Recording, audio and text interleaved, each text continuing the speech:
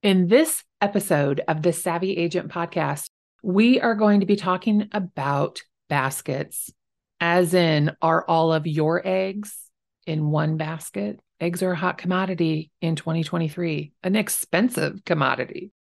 So let's talk about your eggs and the baskets that they might be in. Let's get to it.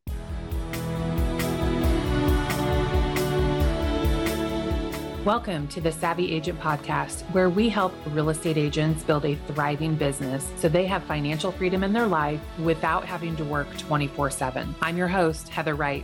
Now let's get to it. When you think about your business and you ask yourself this question, are all of my eggs in one basket? Like, how does that make you feel? What do you think about for your answers? Instantly, I go to lead generation. Are all of my lead eggs in one basket? We get 75%. I sound like a broken record. 75% of our annual business comes from past clients and repeat business and referrals. And that does feel like one basket, but we do a lot of different things in order to remind those people of our existence and to generate the goodwill and build those relationships to make sure that we remain their first choice at their top of mind for the real estate agent. Recently, I realized I wasn't managing the eggs in my basket. So I just told my team, go do your work. Let's all just go do our work. And work was getting done. I can't necessarily complain about that, but it wasn't really getting done the way that I thought. And so what I did was I instituted a power hour with my team. And so we meet Monday morning and Thursday morning for 1 hour where we do Pomodoro sessions. And a Pomodoro session is where you work for 25 minutes and you have a 5-minute break. And then you work for another 25 minutes, you have another 5-minute break, and you just repeat. So we do 1 hour of that. And we start with a break first because it's really hard to get on a Zoom call or be in person, however you were to choose to do the POMO session. But it's hard to do that without starting out with a little visiting session. So we have 5 minutes of visitation, and then we work for 25 minutes. And the way that we have our CRM set up is that we work all of our new leads first, whether those are from Zillow or any other website on the internet, referrals, whatever. If it is a new lead, it is worked as a new lead. And then we go down the list. So the new leads that have been worked but still need worked, the leads that we had conversations with and we consider them to be hot leads, the leads we talk to that we consider to be warm leads, those have a different cadence for when we'll touch base with them. And then we have our cold leads, but each different type of lead bucket is treated differently because they're in different stages of their buying or selling process. And so, you don't have to work them all every single day. But yesterday during our Pomodoro session, I got through all of my past due follow-ups. There were a few because just as bad when I'm not managing myself, I tend to not get all of my work done. But anyway, we got to the section where we were sending out house anniversary cards. So that's one of our smart lists in Follow Up Boss or CRM, where I have it set up that anybody who has a home anniversary from their closing date, any buyer who bought a house with a home anniversary date, it pops up on the smart list so that we can send them a card. And what I realized yesterday is that I have not kept it as a priority to work my past clients and my sphere as I have in years past. Whoops. Anybody else out there have this problem where, they do really good for a little while, for a long while even, and then something happens and they get off course. And now I am riding that course and we are back on track. We are, the wheels are on the bus, all of those sayings about it. But as I was sending out these anniversary cards, congratulating people on living in a home for 7 years or 8 years or whatever the case is, that it filled me with gratitude because I was remembering when we had worked together and I love sending cards to people and they love receiving them too. And so it's not just the same old boring message in every card. I mean, sometimes it is, but yesterday I took the time to write personal notes. And I know that those are going to be really well received by people when they receive the card and they're going to they're going to think, oh my God, I love Heather. Yes, I do have the 7-year itch. Let's move. So while 75% of my eggs are in the past client, repeat business, and referral basket, there's different ways that I'm touching base with those people. So yes, a lot of my eggs are in the same basket, but the baskets have buckets. Ridiculous. So another way that we stay in touch with past clients, and I've talked about this a lot too, is equity updates. And so there is a podcast episode on the magic of equity updates, and I'll link to that here in the show notes. Let me make a note to remind myself. But anyway, with the equity updates, my team and I and my assistant, because let's face it, once you get to a certain level of past clients, you need a little bit of help doing these equity updates. So we've been sending our equity updates emails for maybe 2 years now. So our past clients get one every quarter. That's the goal. Sometimes it's every 6 months, but everybody manages it in the way that works best for them. And so this week, I have had 3 people respond to our equity update emails that they would like a market analysis. And I mean, that's great. So that's one more bucket in the past client basket. If you were to ask on the internet, like, where do you get your leads for your business? People are ridiculed based on their response to that. So they might say, oh, well, all of my leads come from referral only. I'm a referral-based business. And then people who buy leads ridicule that person because they're not diversified. There is diversification inside the lead pillar in the case of working by referral, because there's a lot of different ways that you can hit your past clients, your sphere of influence, to remain top of mind. Now, in the event that that stops working for us, well, I'll be the first one to tell you how we're going to make those changes to improve. I still invest a little bit in my favorite zip code in Zillow, and that did poorly in 2022. So we'll see what 2023 brings. But these online portals don't do well when inventory is low.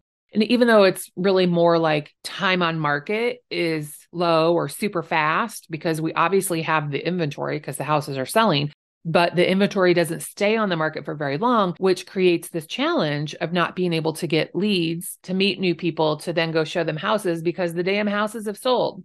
Hopefully that improves, but that is one basket that's kind of hard to diversify because I'm relying on that lead source that I'm paying money to then supply me with leads. So I might have to make some changes there. So when I ask myself, are all of your eggs in one basket? That is one that I pay for every single month. That is a basket I might have to make some changes to this year. So there's no shame in any lead source. There's no hate or shade that I'm throwing to any lead source here.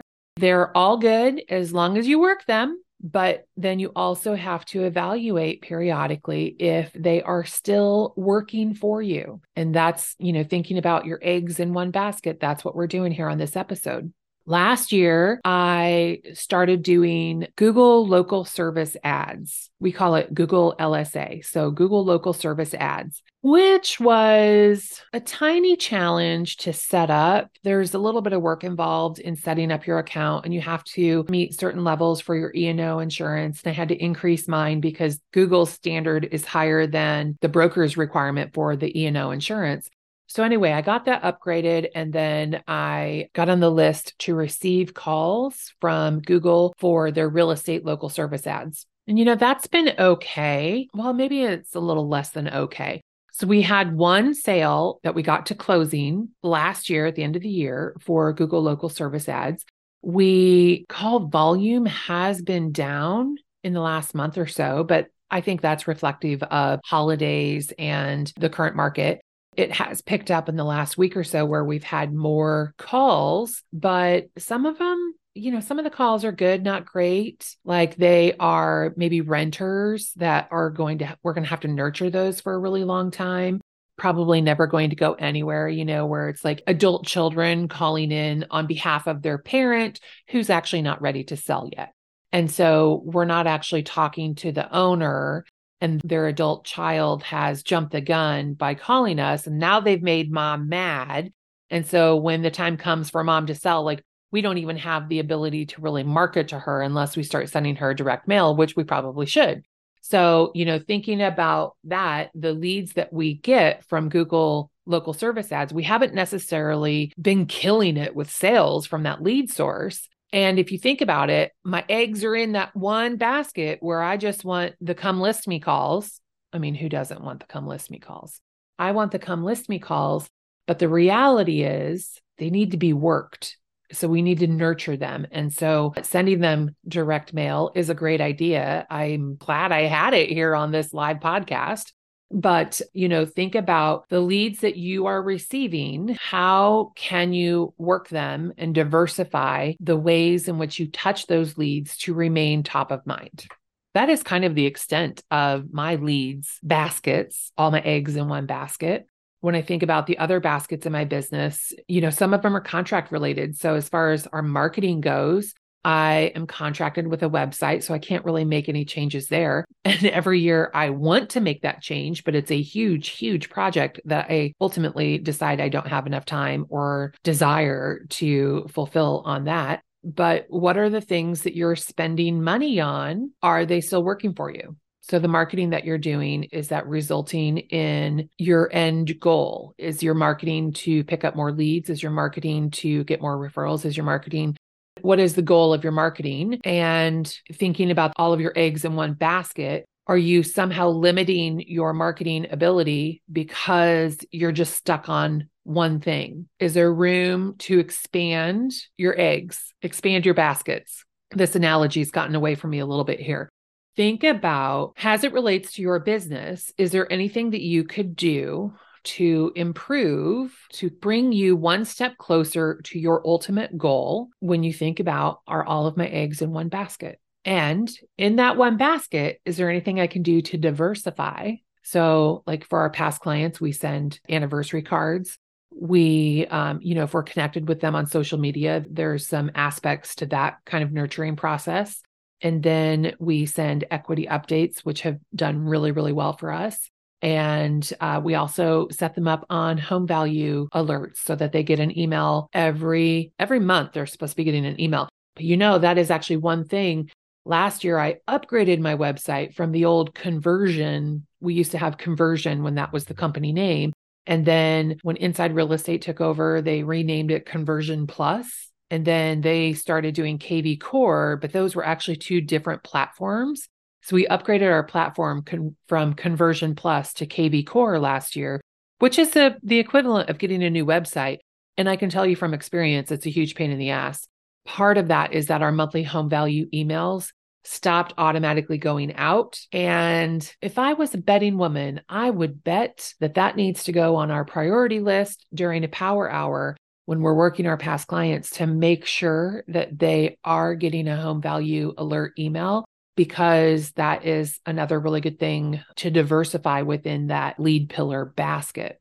So those are just some ideas of my thought process when I ask myself the question, are all of your eggs in one basket? And I would encourage you to have an honest conversation with yourself, an honest evaluation of your business, and looking at it from a different perspective sometimes results in a different perspective. So hopefully that is useful for you. And if it's not, well, thanks for listening this far, and I'll talk with you next week. Have a good one.